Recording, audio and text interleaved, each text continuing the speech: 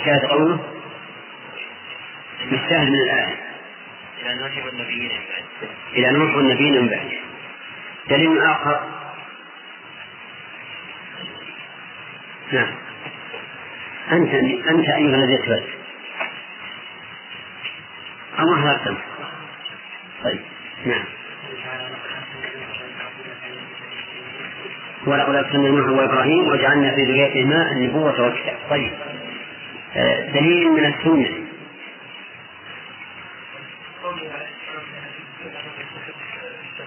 نعم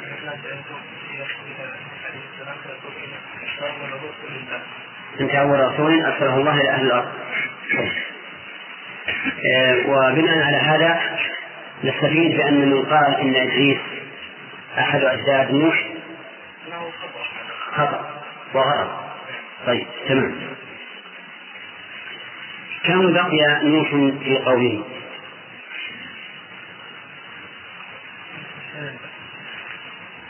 1000 سنة إلا 50 عام. والنتيجة ما آمن معه إلا قليل. أحسن. وكفر من كفر به أحد أبنائه. طيب نأخذ من هذا عبرة تأتي شرح السؤال. عاد يلا بس قوله. طيب ما هو وصفهم الذي يتميزوا به عن غيره؟ نعم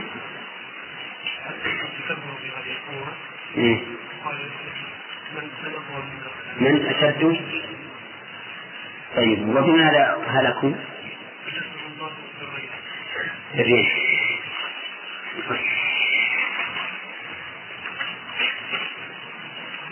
قوله تعالى وفرعون ذو الأوتاد. نص ما معنى ذو الأوتاد؟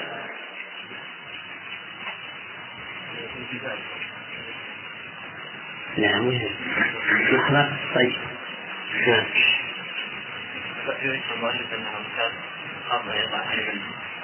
أنها أوتاد يدقها في الأرض ويربط بها أيدي وأرجل من عصا. لكن قلنا أنها الأولى تفسر بالقوة. يعني بالقوة وشدة الملك والسلطان. كما يقال في أوتاد الخيمة التي تمسكها وتثبتها. قال الله عز وجل وثمود. ثمود معطوفة على قوم نوح، يعني وكذبت قبلهم ثمود أصحاب صالح، وهم في مكان يقال له الحجر، وتسمى الآن بمدائن صالح. أرسلهم الله سبحانه وتعالى إليهم ولكنهم كفروا به ولم يؤمن معه إلا قليل. وآتاهم الله تعالى آية عظيمة وهي ناقة يحلبونها يوما وتشرب الماء يوما آخر. وقيل إن الواحد منهم يأتي إليها فيسقيها ويأخذ من لبنها بقدر ما أسقاها، فالله أعلم. المهم أن هؤلاء القوم عندهم قوة، يتخذون من الجبال بيوتا، ولا تزال آثارهم باقية إلى اليوم.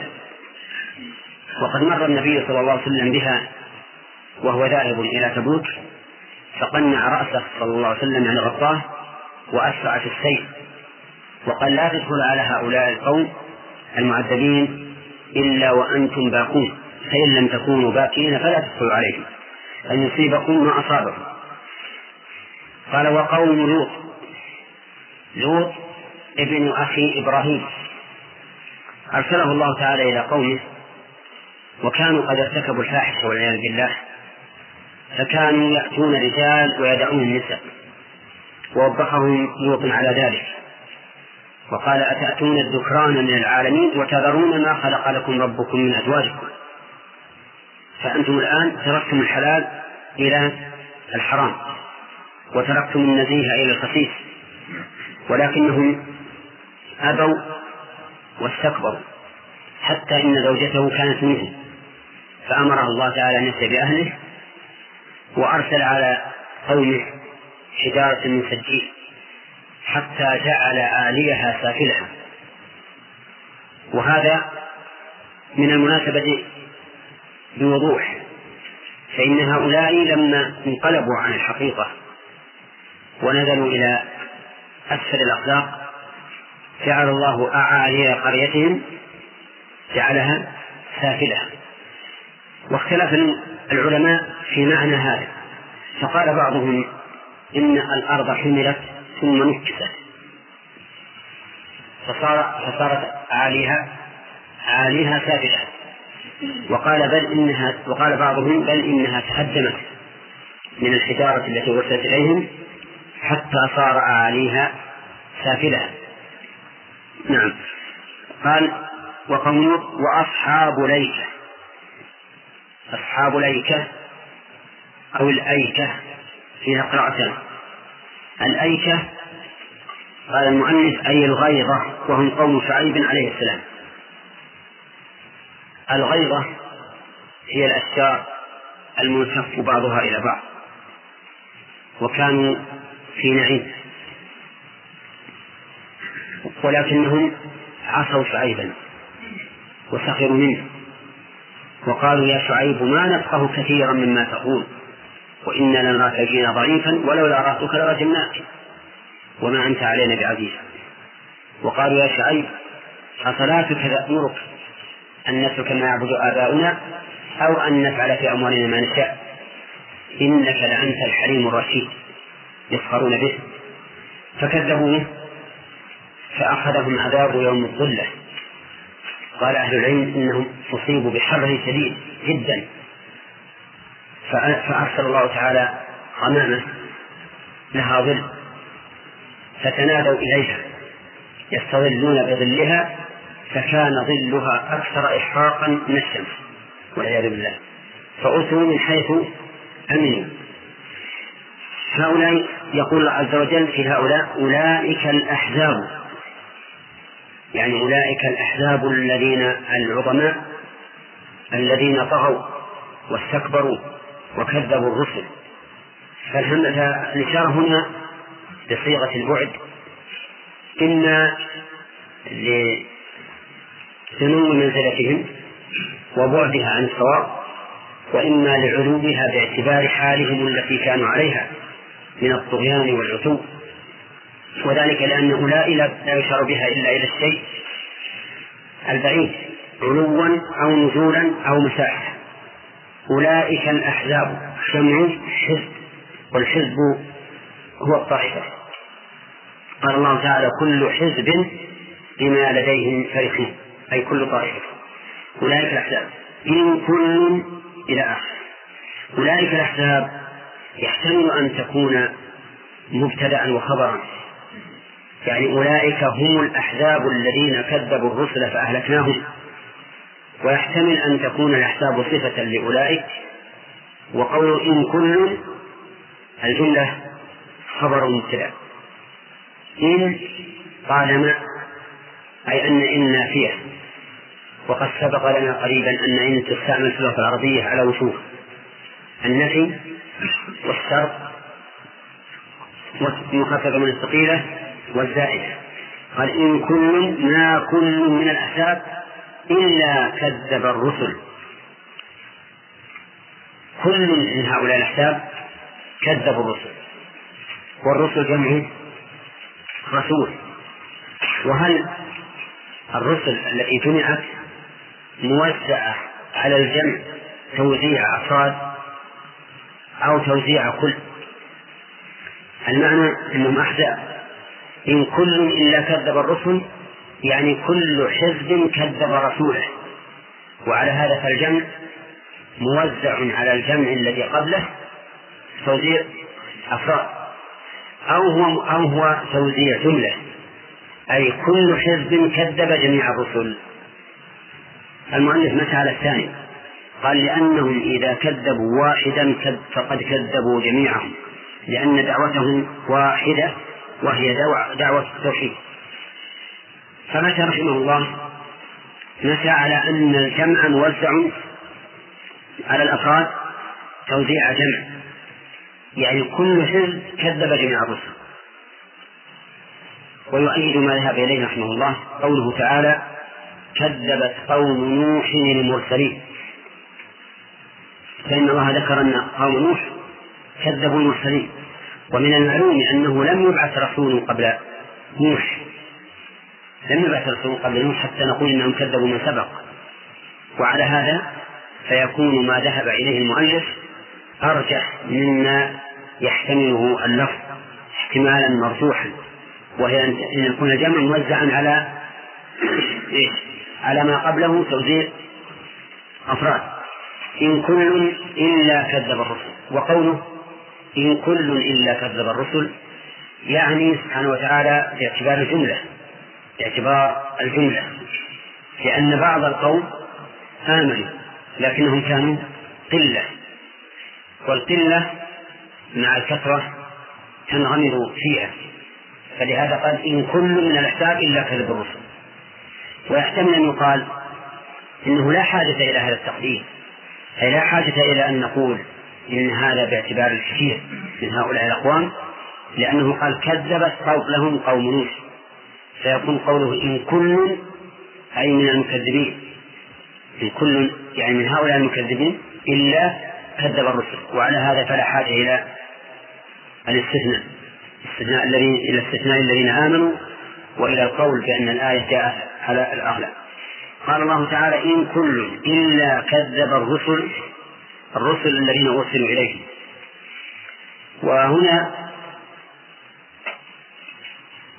نحتاج إلى الفرق بين الرسل والنبيين، فنقول أولا كل من ذكر في القرآن من النبيين فهو رسول. ودليل ذلك قوله تعالى ولقد أرسلنا رسلا من قبلك منهم من قصصنا عليك ومنهم من لم نقصص عليك.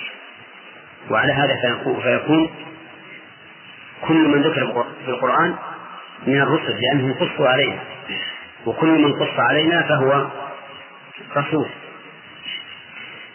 وأما على سبيل العموم فإن العلماء يقولون على المشهور عندهم إن الرسول من أوحي إليه بشرع وأمر بتبليغه والدعوة إليه لأنه رسول، والرسول ما عليه إلا البلاغ، يا أيها الرسول بلغ ما أنزل إليك من ربك. وأما النبي فهو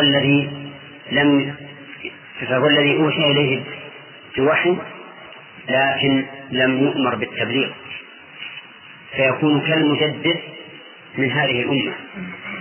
فالمجدد من هذه الأمة صالح في نفسه ولكنه يدعو بحسب استطاعته، فالنبي لم يكلف بالرسالة، وإنما أوحي إليه بما يصلحه ويصلح به غيره لا على سبيل الإلزام بالرسالة. وذهب بعض أهل العلم إلى أن الفرق أن النبي هو من جدد شرع من قبله ولم يستقل بوحي، فهو يأتي بالشريعة السابقة، وأما الرسول فهو الذي يجدد له الوحي ويأتي بشريعة مستقلة.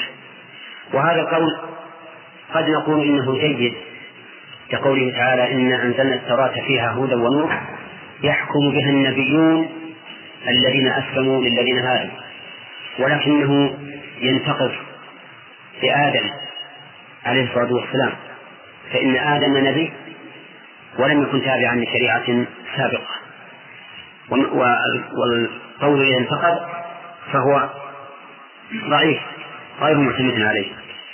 قال إلا كذب الرسل فحق عقاب، حق أي وجب، حق يعني وجب وثبت. وقوله عقاب فاعل حق مرفوع وعلامة رفعه الكسرة الظاهرة على آخره، لأن الاسم المفرد يرفع بالكسرة. ما صحيح؟ إيه. طيب إذن كيف جاءت هذه الكسرة؟ هذه الكسرة جاءت من أجل مناسبة الياء المحذوفة للتخفيف، وتقدير كلام فحق عقابي، لكن حذفت الياء للتخفيف. وعلى هذا فنقول العقاب فاعل مرفوع بضمة مقدرة على آخره منع من ظهورها اشتغال المحل بحركة المناسبة. طيب، فحق عقاب، العقاب هو المؤاخذة على الذنب، ولهذا سمي عقابا لأنه يأتي عقب الجريمة، فكل عذاب على جريمة فإنه يسمى عقابا. طيب، هذا العقاب الذي أنذره الله بهم هو عقاب مبني على العدل، لأن الله تعالى أضافه إلى نفسه فقال حق عقابي، ونحن نعلم أن الرب عز وجل لا يظلم أحد أبدا، لا يزيد في سيئاته ولا ينقص من حسناته. لكن لو كان العقاب من غير الله يحتمل أو لكان يمكن أن يزداد على الجريمة، أما العقاب الذي أضافه الله لنفسه فهو عقاب عدل. قال الله تعالى وما ينظر هؤلاء إلا صيحة واحدة ما لها من فواق. وما ينظر هؤلاء، ينظر إذا تعدت بإلى فهي نظر العين، وإن جاءت متعدية بنفسها صارت بمعنى الانتظار. طيب، وإن جاءت مطلقة فهي على حسب السياق، يعني جاءت غير مقيدة بحرف جر ولا مقيدة بمفعول فهي على حسب السياق. مثال التي قيدت بإلى، مثال التي قيدت بإلى قوله تعالى وجوه يومئذ ناظرة إلى ربها ناظرة، فإن ناظرة هنا بمعنى باصرة بالعين، لأن تعدل بإلى وأضيفت إلى الوجوه أيضا التي هي مكان العيون. وإذا جاءت متعدية بنفسها فإنها تكون بمعنى الانتظار، ومنه قوله تعالى هل ينظرون إلا الساعة أن تأتيهم بغتة فقد جاء أشراطها. طيب، وإذا جاءت أيضا وقد تأتي متعدية ويكون المراد بها نظر العبرة